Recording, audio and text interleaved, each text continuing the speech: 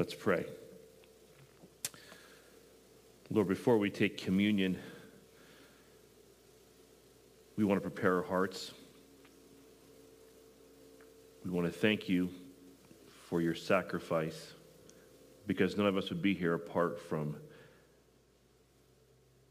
what you've done for us. And so we prepare our hearts, we quiet ourselves, and we remember. I encourage you to get your bread and your drink or your juice, whatever it is, and put it in your hands. On the night that our Lord was betrayed, he took some bread and broke it and said that this bread was a symbol of his body that was broken on our behalf. And he commanded us to eat this bread to remind us of his brokenness, his body that was literally nailed to a tree. And the wrath of God was poured out upon him, not because of anything he did, but because of our sin. And we remember that sacrifice. Church, receive the body of Christ.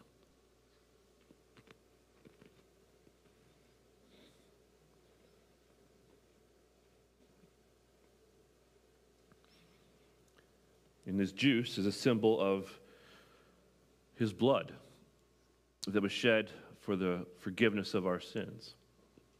Because we know without the shedding of blood, there can be no forgiveness of sin. And it was innocent blood that was shed. So church, receive the blood of Christ.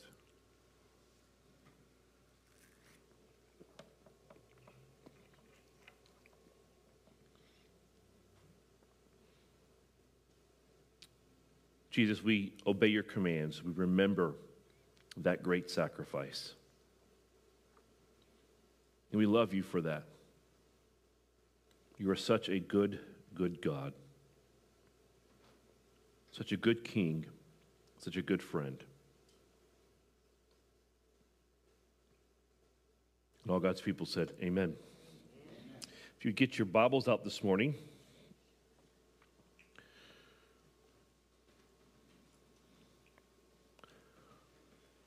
and if I could have somebody turn this monitor on, that would be great for me.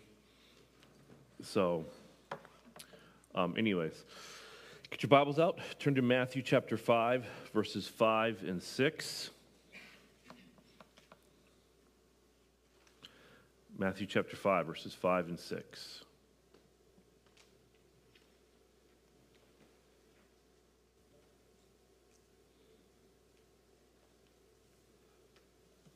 We're going to continue our series called Different. And it says this, Matthew chapter 5, verses 5 and 6. Blessed are the meek, for they shall inherit the land. Blessed are those who hunger and thirst for righteousness, for they shall be satisfied. Now, some of you may recall, I spent the first really formative years of my ministry working with college students. And early on, within the first year of my ministry and until I really left that ministry, I began to notice a pattern in the response of students to the truth claims of Jesus Christ and his gospel message. And granted, this was 20 plus years ago, but most students believed that God or some form of God existed, and they had heard of Jesus Christ.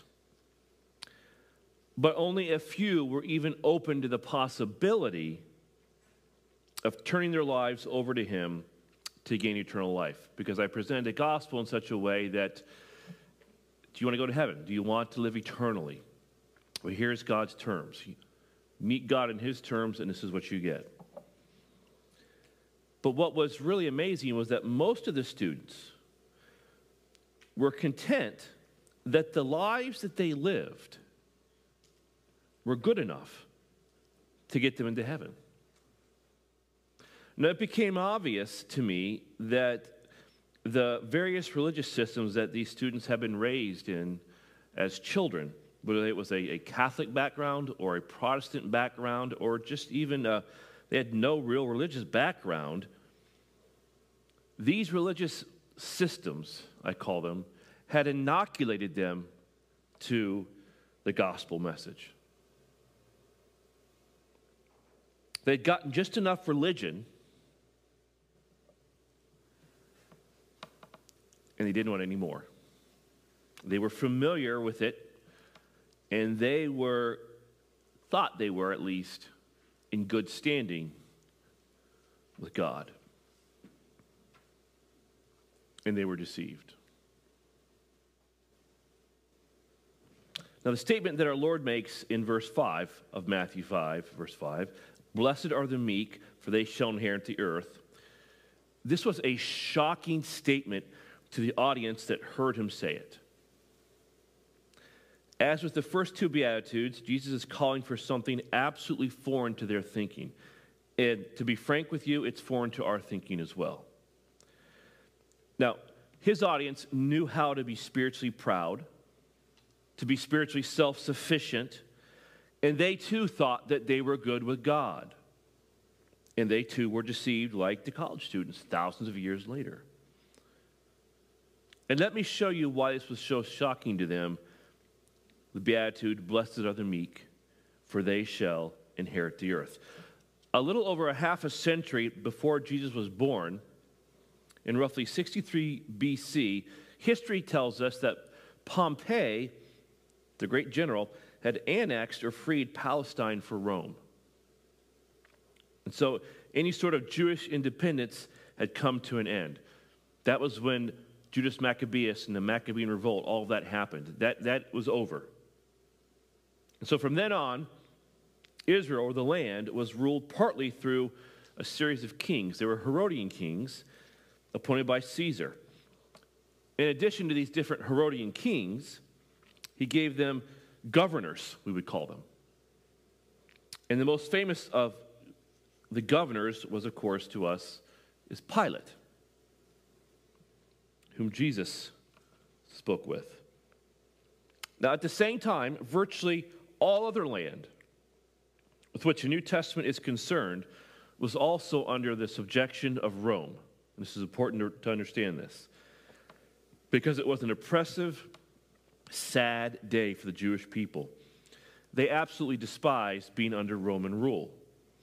And Rome left such a bitter taste in their mouths that and this is funny, they struggled to admit in the midst of being under Roman rule that they were even under Roman rule. Remember this? When Jesus was talking to the Jewish leaders, he said this in John 8:32. "You shall know the truth, and what? The truth shall set you free," right? Do you remember how they responded?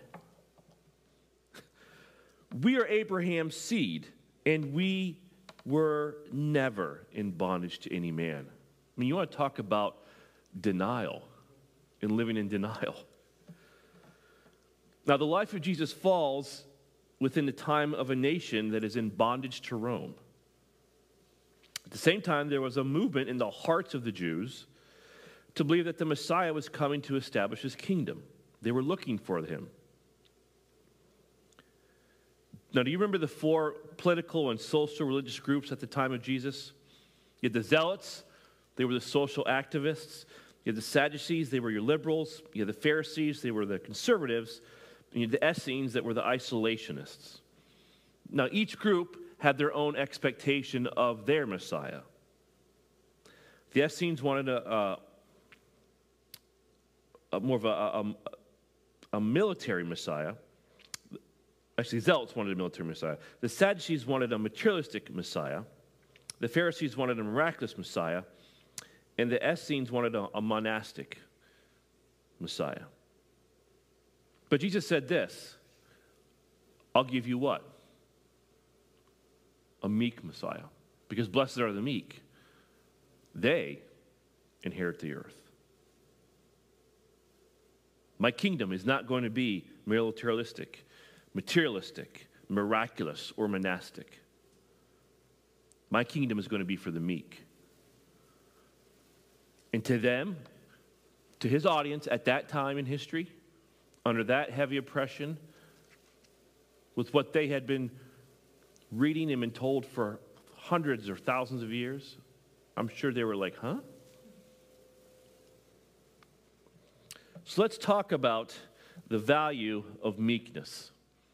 The value of meekness. So since his kingdom is for the meek, it's important that we get a biblical understanding of meekness. Now, it's a word that we don't really understand, but we'll get into that in a moment.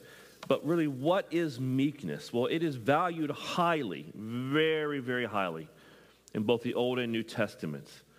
In Psalm 25:9 in the Old Testament, it says, "The meek will he," meaning God, "guide in justice, and the meek will he teach his way." So we see right here that the meek are the kind of people God identifies with as he guides and teaches them his way. Now, there's a renowned Hebrew scholar by the name of Wilhelm Gesenius. And he says that the meaning of the Old Testament word for meekness involves a lowly, pious, and modest mind. Now, catch this, because this is foreign to our thinking, which prefers to bear injuries rather than return them. In the New Testament, we find that meekness is what he expects of his kingdom people, because blessed are the meek, they inherit the earth. But it's the same thing throughout all the New Testament. Paul's message to the Ephesians, Ephesians 4:1. "I, therefore, the prisoner of the Lord, urge you that you walk worthy of the calling to which you are called." And how is that? With all lowliness and meekness. Clearly, God's kingdom is for the meek. Now, when you think of the word meek, you might understand it better if you think of the word humble. Walk with all humility, with all gentleness, with all patience. Therefore, I think we can conclude that meekness, this humility, it's not only the opposite of pride, but also of stubbornness, fierceness, vengefulness. The meek person will not expect to be always treated with respect and reverence. Consequently, he or she is also patient in reception of injuries with the belief that God will vindicate him or her. Now, you want to talk about some countercultural thinking. If you separate yourself even from that time frame that Jesus spoke these words to those people, they were looking for a very specific, almost an aggressive military Messiah. Take it to today, to what's going on in the world, and even in your own life. When you are offended, what is your response? I mean, let's face it. We're an independent nation that was born out of independence. We have an independent spirit. We have rights, and boy, do we like to claim our rights and defend our rights to the injury of others. That is not the behavior of a citizen of God's kingdom. The heart of the meek is too great to be moved by little insults. Let that sink in. The heart of the meek is too great to be moved by little insults. In fact, it looks upon those who offer insults, and let's face it, in this world, you're going to be insulted. You're going to be criticized. It looks upon those who offer insults and who are offensive. It looks upon those people with pity. Now, this is a clear contrast to the person that is constantly offended. Do you know somebody that is constantly offended? And it may be even you. But the person that is constantly offended, that they suffer every little insult, they can't let anything go past them. It just sits there on their shoulder. I.e., you have a chip on your shoulder, is this kind of person, okay? And they let every little insult just throw them off. It throws them to the ground. It knocks them off their pace.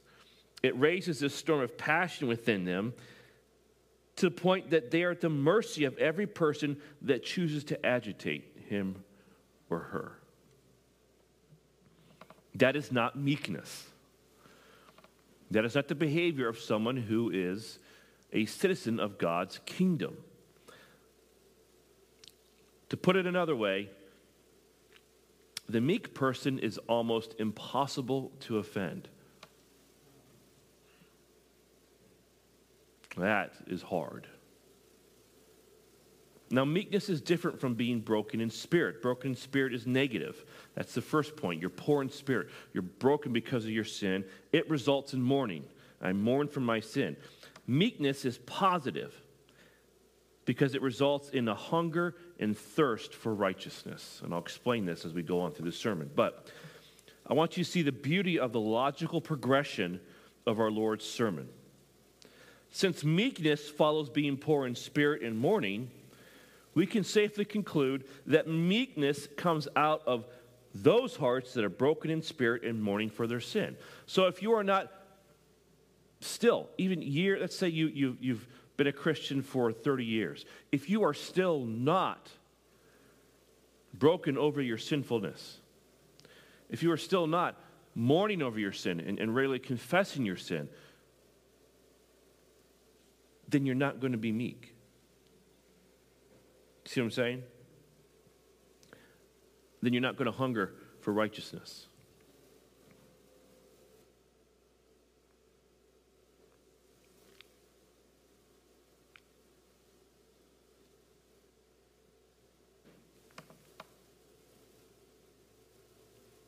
Again, since meekness follows being poor in spirit and mourning, we can safely conclude that meekness comes out of those hearts that are broken in spirit and mourning for their sin. Now, the word meek actually comes from a Greek word which means mild, gentle, and soft. And I want you to hear me on this.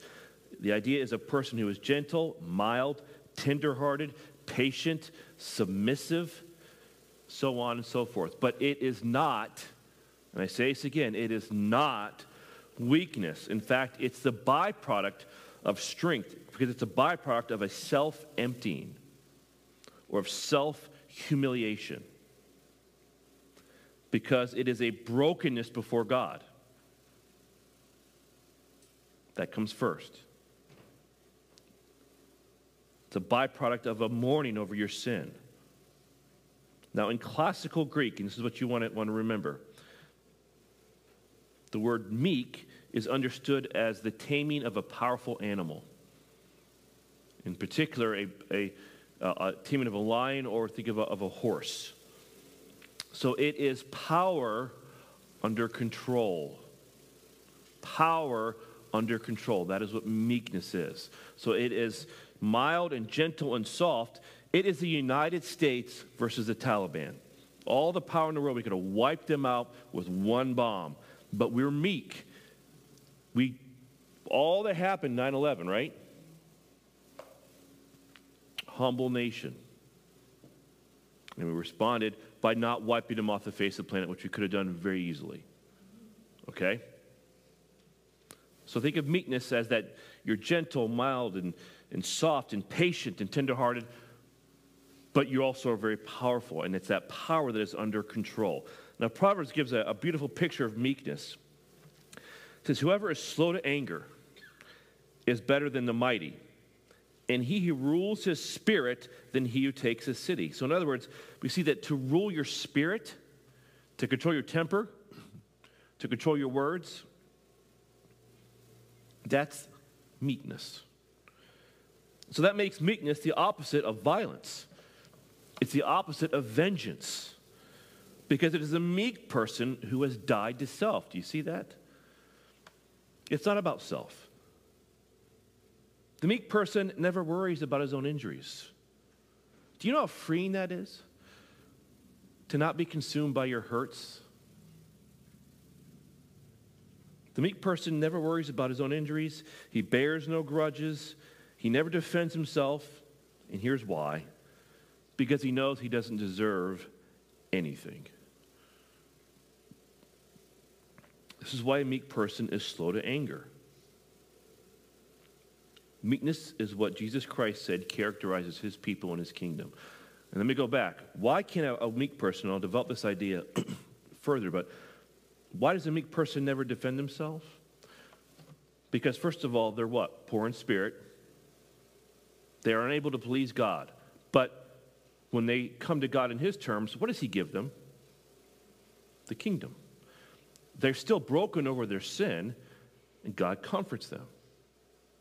So because of that, and the gracious gift from God, they don't deserve any of that. They know that. It's a gift. So they don't defend. Everything they have comes from God.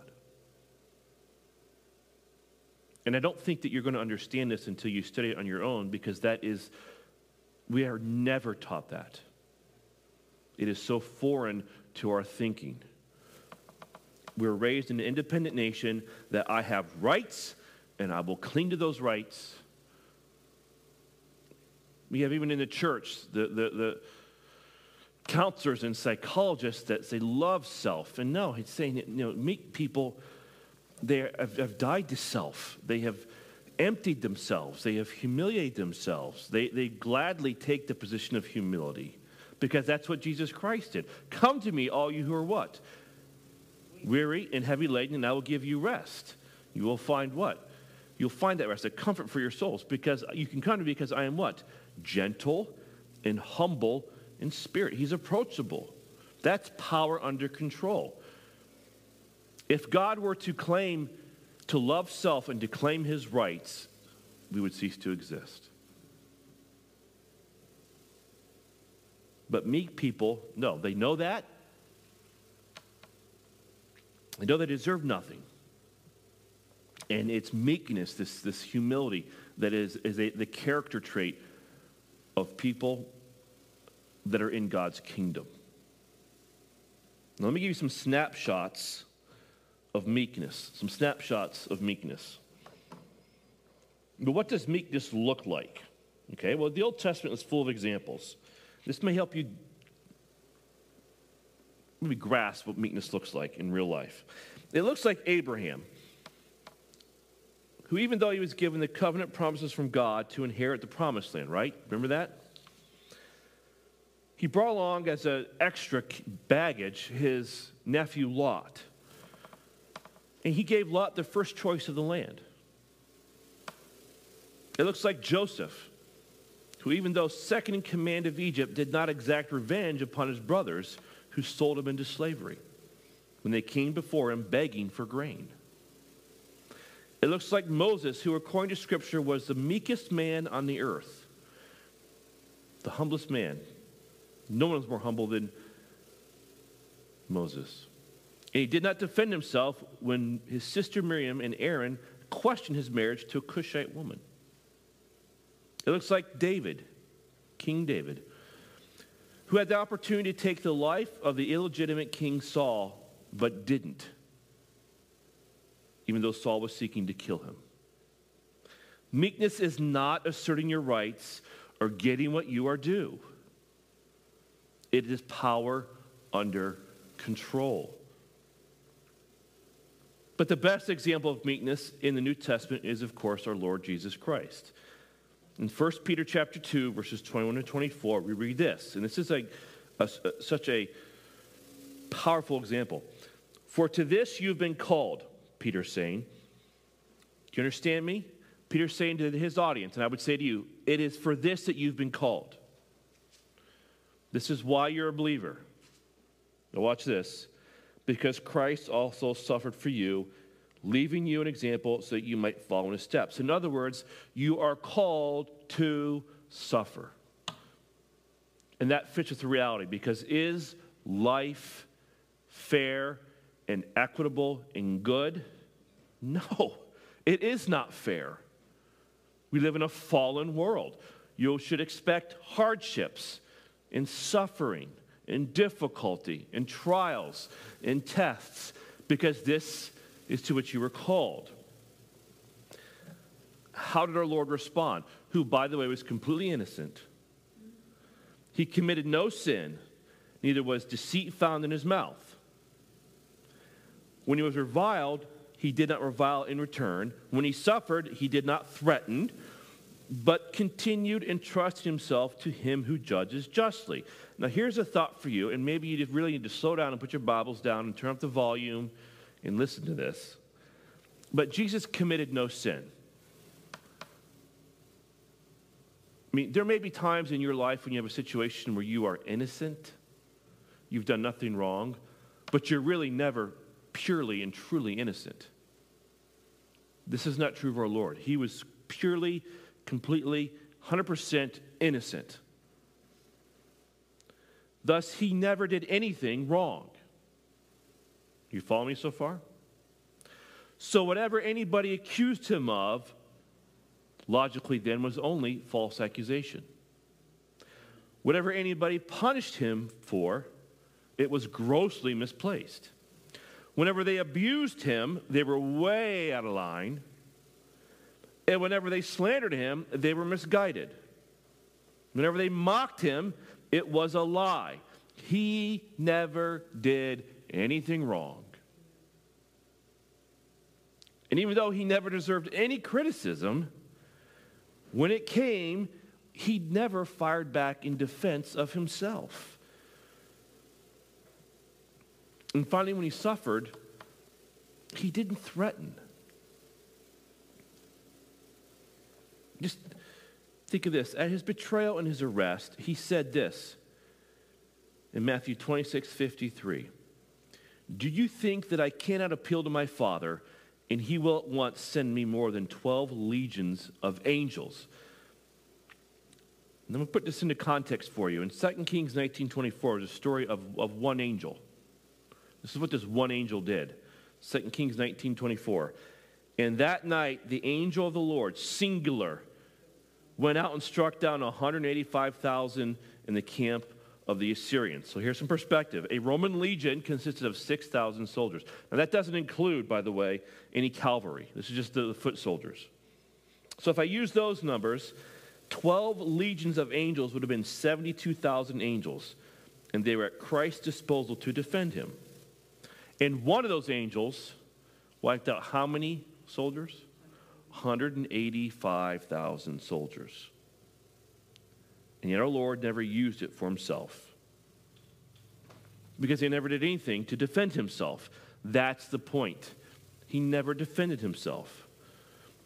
Folks, that is power under control. That is meekness. And here's the thing. Meekness is a trust in God to defend. And because we don't know God, we don't trust him, we think we have to defend ourselves. And that's not how it works. Now, watch this. While Jesus never defended himself, he aggressively defended his Father. Remember, I said meekness is not weakness. It's not timidity. It's not passive-aggressive, typical male behavior. That is not meekness. Remember this, when they desecrated his father's temple, he cleansed the temple because of all the corruption with the leadership, the religious leadership, and the money that they were making, taking advantage of poor people. He made a whip and started beating them to cleanse the temple. And he did that not once, but he did it twice. So meekness is not a passive acceptance of sin, but it is an anger under control. Think of it as a holy indignation. We find Jesus blasting the hypocrites. He condemned the false teachers and false leaders of Israel. He fearlessly uttered divine judgment upon people. And yet, what does the Bible say about him? He was meek. He was humble. So meekness is not impotence.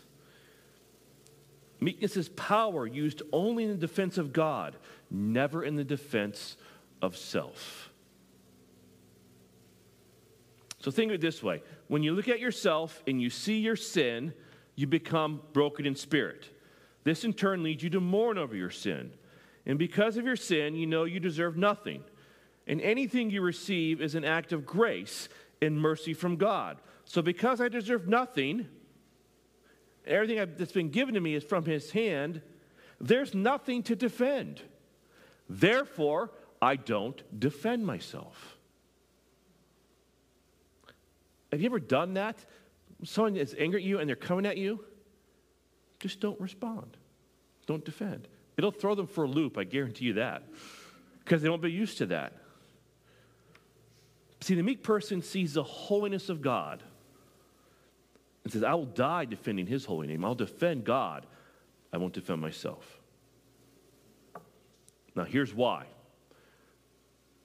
It is the meek, it is only the meek who inherit the earth. This is why this is attached to meekness. You remember what I said earlier? What is ruling your spirit? Controlling your temper, your anger? That's meekness. And it takes great strength to have self-control. And it was the lack of self-control which ruined Alexander the Great, who in a fit of uncontrolled anger, in the middle of a drunken debauchery, he hurled a spear at his best friend and killed him.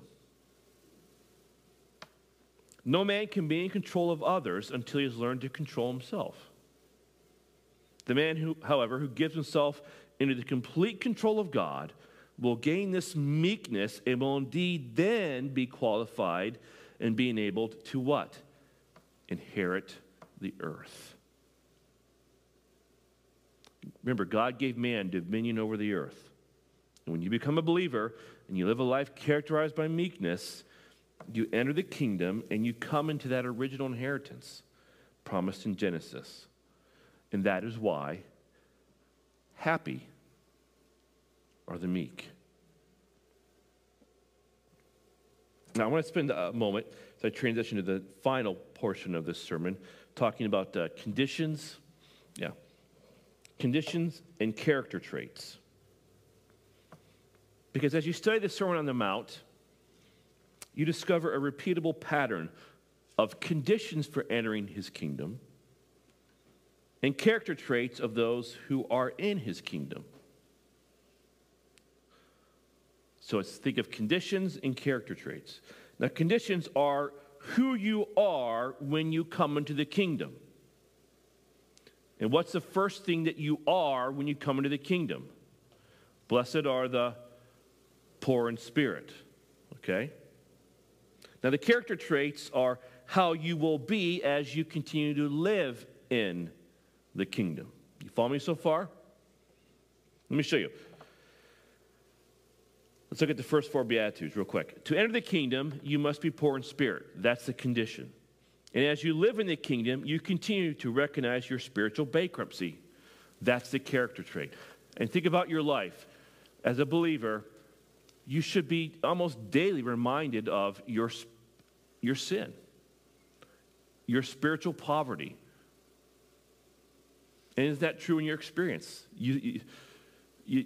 There's these habits of sin you just can't break, and it's just, that's your condition.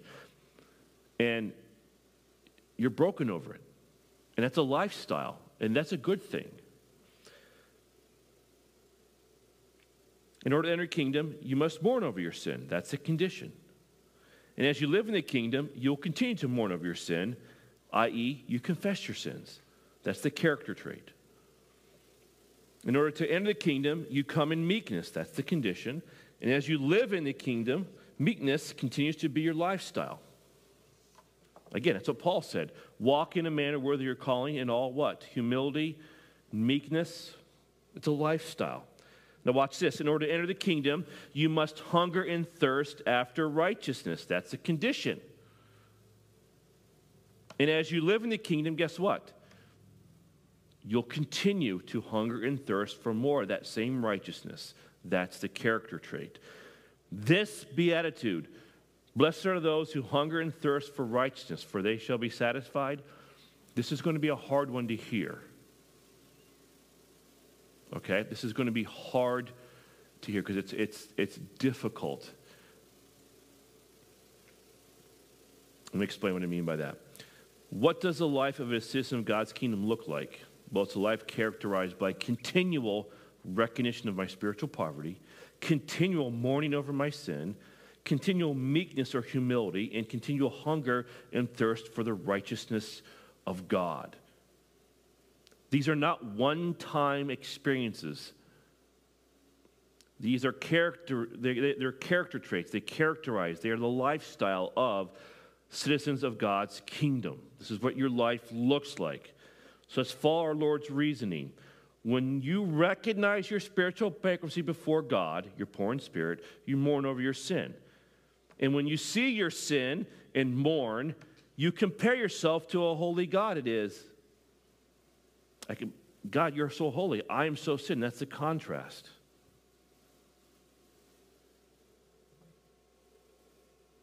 So it's only natural that you're humbled before God because he's already given you what? Even though I'm poor in spirit, you've given me the kingdom of heaven. And I mourn for my sin, and you comfort me. I'm humbled before you, and you give me what? The earth. And that then, you say, I want that life. I want that righteousness. Because in your humility, you realize that the only hope you have of ever sharing in God's righteousness is going to come from his gracious hand. And so you hunger, you thirst after his righteousness. And folks, if you do not hunger and thirst after righteousness, you are not a citizen of God's kingdom. So what's the condition? The character trait? The condition is I hunger and thirst. And what's the character trait?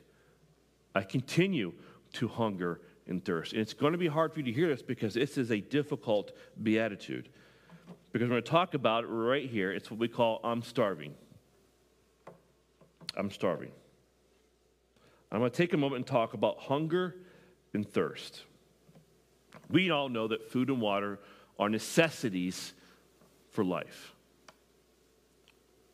You enjoyed food and water or some sort of food and beverage yesterday. And you have an abundance of food and water in America. But without food and water, folks, we don't exist. So naturally, the drive for food and water, it's strong. It is intense. Now, famine came to Rome in 436 BC. Do you know what it did to the people at that time? It caused thousands of people to literally throw themselves into the Tiber River and drown themselves rather than die of starvation.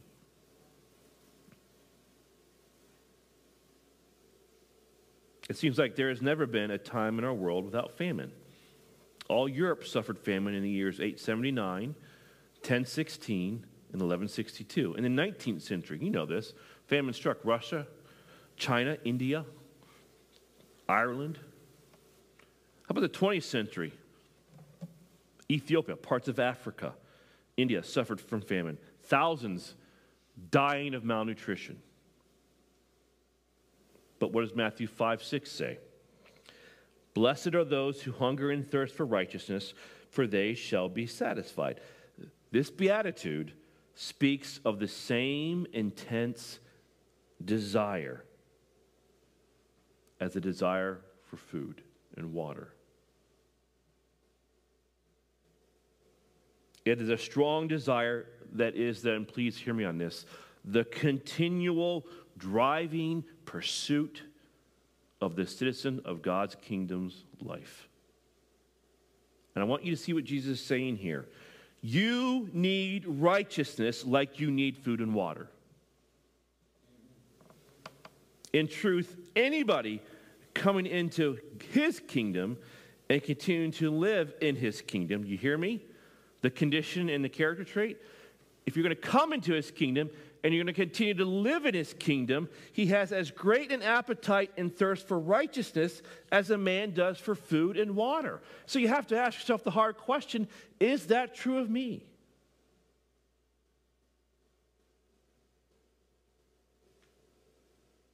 Well, why do I need that hunger? Because you will never live spiritually without his righteousness. And for as horrific as it is to see someone die of hunger, it's even more disturbing to see the horror of a spiritual hunger that goes unfulfilled, i.e., hell. So the driving desire of our lives is to be his righteousness. It is not your phone. And watching videos on your phone, it's not watching TV. It is not your job. It is not some relationship. It's not the material things of this world. Let me illustrate this, what this intense desire is to be in your life. This is a true story, a book written by Major Gilbert entitled The Last Crusade. It's about the British liberation of Palestine in World War I. In that book, you'll find a story that illustrates the hunger and thirst that Jesus talks about in this beatitude. The Major wrote this: driving up from Beersheba, a combined force of British, Australians, and New Zealanders were pressing on the rear of the Turkish retreat over arid desert. Now, the attack, it outdistanced its water carrying the camel train, so the attack got way in front of the water supply. The water bottles were empty. The sun blazed pitilessly out of a sky where the vultures wheeled about expectantly. Our heads ached, writes Major Gilbert, and our eyes became bloodshot and dim in the blinding glare. Our tongues began to swell. Our lips turned a purplish black and began to burst. They needed water. Their body was craving water, and they didn't have water. Now, those who dropped out of the column were never seen again, but the desperate force struggled on to Syria. Now, there were wells at Syria, and they had been unable to take that place by nightfall. Thousands were doomed to die of thirst. And so we fought that day, writes Major Gilbert, as men fought for their lives. We entered Syria station on the heels of the retreating Turks. And the first objects which met our view were the great stone cisterns full of cold, clear, drinking water. In the still night air, the sound of water running into the tanks could be distantly heard, and it's maddening in its nearness. And yet not a man murmured when orders were given for the battalions to fall in two deep, facing the cisterns. And he describes the stern priorities. Those who got the water first: the wounded, those on guard duty, and then company by company. Folks, it took 4 hours before the last man had his drink of water. And in all that time, they had been standing 20 feet from a low stone wall on the other side, at which were thousands of gallons of water. I believe, Major Gilbert concludes, that we all learned our first real Bible lesson on the march from Beersheba to Syria wells. If such were our thirst for God and for righteousness, for His will in our life, a consuming, all-embracing, preoccupying desire, how rich in the fruit of the Spirit would we be? Here is Satan's counter to Jesus' truth claim. Because if you're believe in Jesus, if you listen to truth, you're on the side of truth. Hunger after the things of this world. Pursue possessions, popularity, pleasure. Because it's there, the world says, you'll find happiness. In fact, the best place in the world to find happiness at this point in time in history is the United States of America, because we grant you the right to pursue happiness. The problem is that people never find true happiness in this world. As long as you define happiness as a pursuit of things of this world, you're never going to find true happiness. Happiness, Jesus says, is brokenness, mourning, meekness, and hungering and thirsting after righteousness. John Nelson Darby, a leader of the Plymouth Brethren movement, he wrote this. It's very true. To be hungry is not enough. I must be really starving to know what is God's heart towards me. When the prodigal son was hungry, what did he do? He went to feed on the husks. But when he was starving, what did he do? He went to his father. And that is what Jesus is talking about. It's a kind of desperate hunger that only God can satisfy. And I can't put it any more simpler than this. The only real happiness in life is to be right with God. That's the only time you will be happy. Now, I don't want you to overlook God's responses to each of these Beatitudes. Theirs is the kingdom of heaven. They shall be comforted. They shall inherit the earth, and they shall be filled. Now, isn't that great? Does it not show the generosity of our God? In fact, think about this for a moment. Add all those up. What do you get? Theirs is the kingdom of heaven. They shall be comforted. They shall inherit the earth. They shall be filled. Do you know what you get? You get everything. That's God's plan, to give you everything. It's going to be yours. And this is Jesus' point. The world would have you work like mad, work tirelessly to gain all the things that Jesus says, if you just come into my kingdom on my terms, I'm going to give it to you in the end anyways.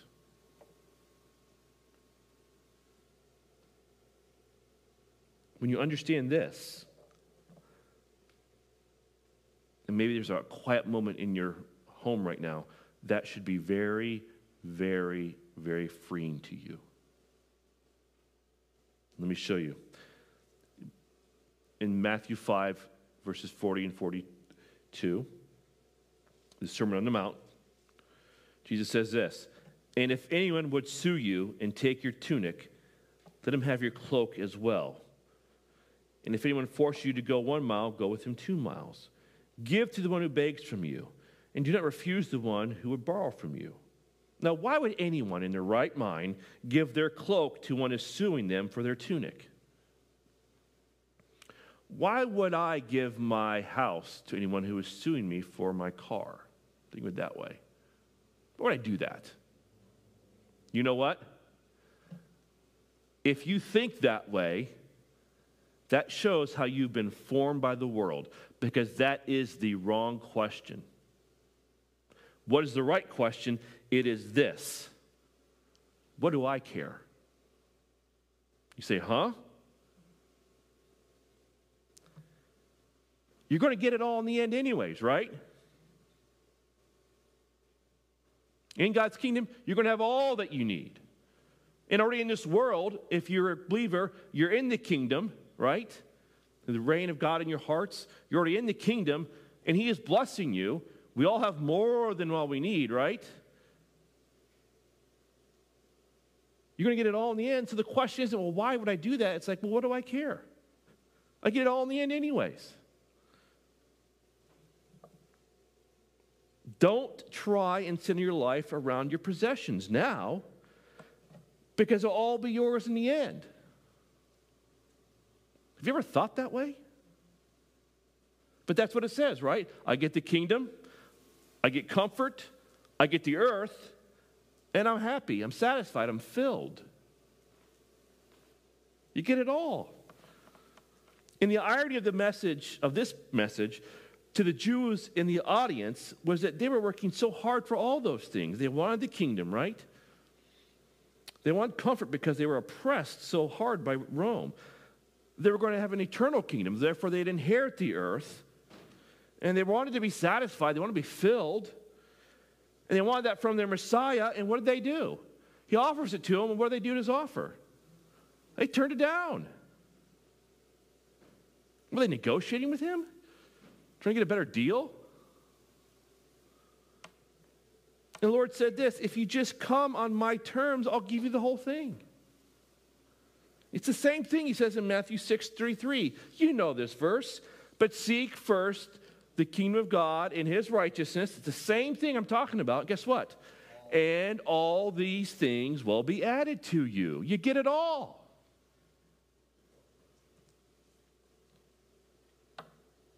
If you come to God and his terms, it's all yours anyways.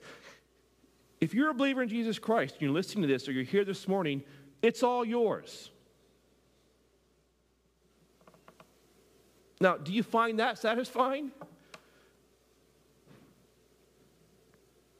No, you should, because that's exactly what the word filled means. Blessed are those who hunger and thirst after righteousness, for they shall be filled. It means to be absolutely satisfied. That's literally what the Greek word means. So, folks, God not only wants to make us happy, he also wants to make us satisfied. Absolutely 100% satisfied. So happy are the satisfied. Happy and satisfied are the hungry. And so what I want you to do is ask yourself this question. Well, how hungry then am I? How much do I thirst for righteousness? Pastor Phil Newton addressed this in question, and I want to read a quote from him. He writes this: there is deep soul searching in this beatitude. Do you understand what I'm saying here, why this is hard to hear? We must be honest with ourselves. Forget the fact of what you profess. Forget for the moment that you attend church regularly, that you have Christian friends. What is it that means more to you than anything else? What is it that you love? What is it that you must have? What is it that drives your life, consumes your thoughts, directs your impulses? What you hunger for reveals the character of your heart. Now, you can mask your outward performance. You can churn out Christian lingo. You can put on a happy face. But you know what you really desire. Multitudes flock into churches each week with Christian masks that hide the reality that their appetite is not for Jesus Christ, but for the things of this world. But Jesus tells us that only those who have the spiritual appetite to hunger and thirst for righteousness will find satisfaction. Everybody turn to Luke 18, verses 18 to 25. I want to talk to you about unconditional hunger, because I believe this is us. Luke 18, verses 18 through 25. Story of the rich young ruler. It says, and a ruler asked him, meaning Jesus, good teacher, what must I do to inherit eternal life? That's hungering and thirsting after righteousness. You see that? And Jesus said to him, why do you call me good? No one is good except God alone. You know the commandments. Do not commit adultery. Do not murder. Do not steal. Do not bear false witness.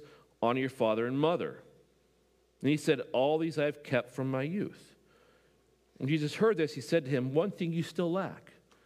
Sell all that you have and distribute it to the poor, and you will have treasure in heaven, and come, follow me. But when he heard these things, he became very sad, for he was extremely rich. Jesus, looking at him with sadness, said how difficult it is for those who have wealth to enter the kingdom of God. For it's easier for a camel to go through the eye of a needle than for a rich person to enter the kingdom of God. Now, the rich young ruler had a hunger and a thirst for righteousness. Jesus offered him the kingdom of God, and he turned down Jesus' offer. The question is why? Well, he was extremely rich, obviously. But here's the point. He wanted the kingdom of God and his riches. His hunger and thirst was conditional. He was never filled. What about you? Do you want the kingdom of God in your pride? Do you want the kingdom of God in your lust? Do you want the kingdom of God in your gossiping mouth? If you really hunger and thirst after righteousness, it will be unconditional. Let's pray. Father, as we close with this song this morning, we thank you for your words to us. Holy Spirit, do your work, build up the body of Christ, and bring conviction where conviction is needed. In Jesus' name we pray. Amen.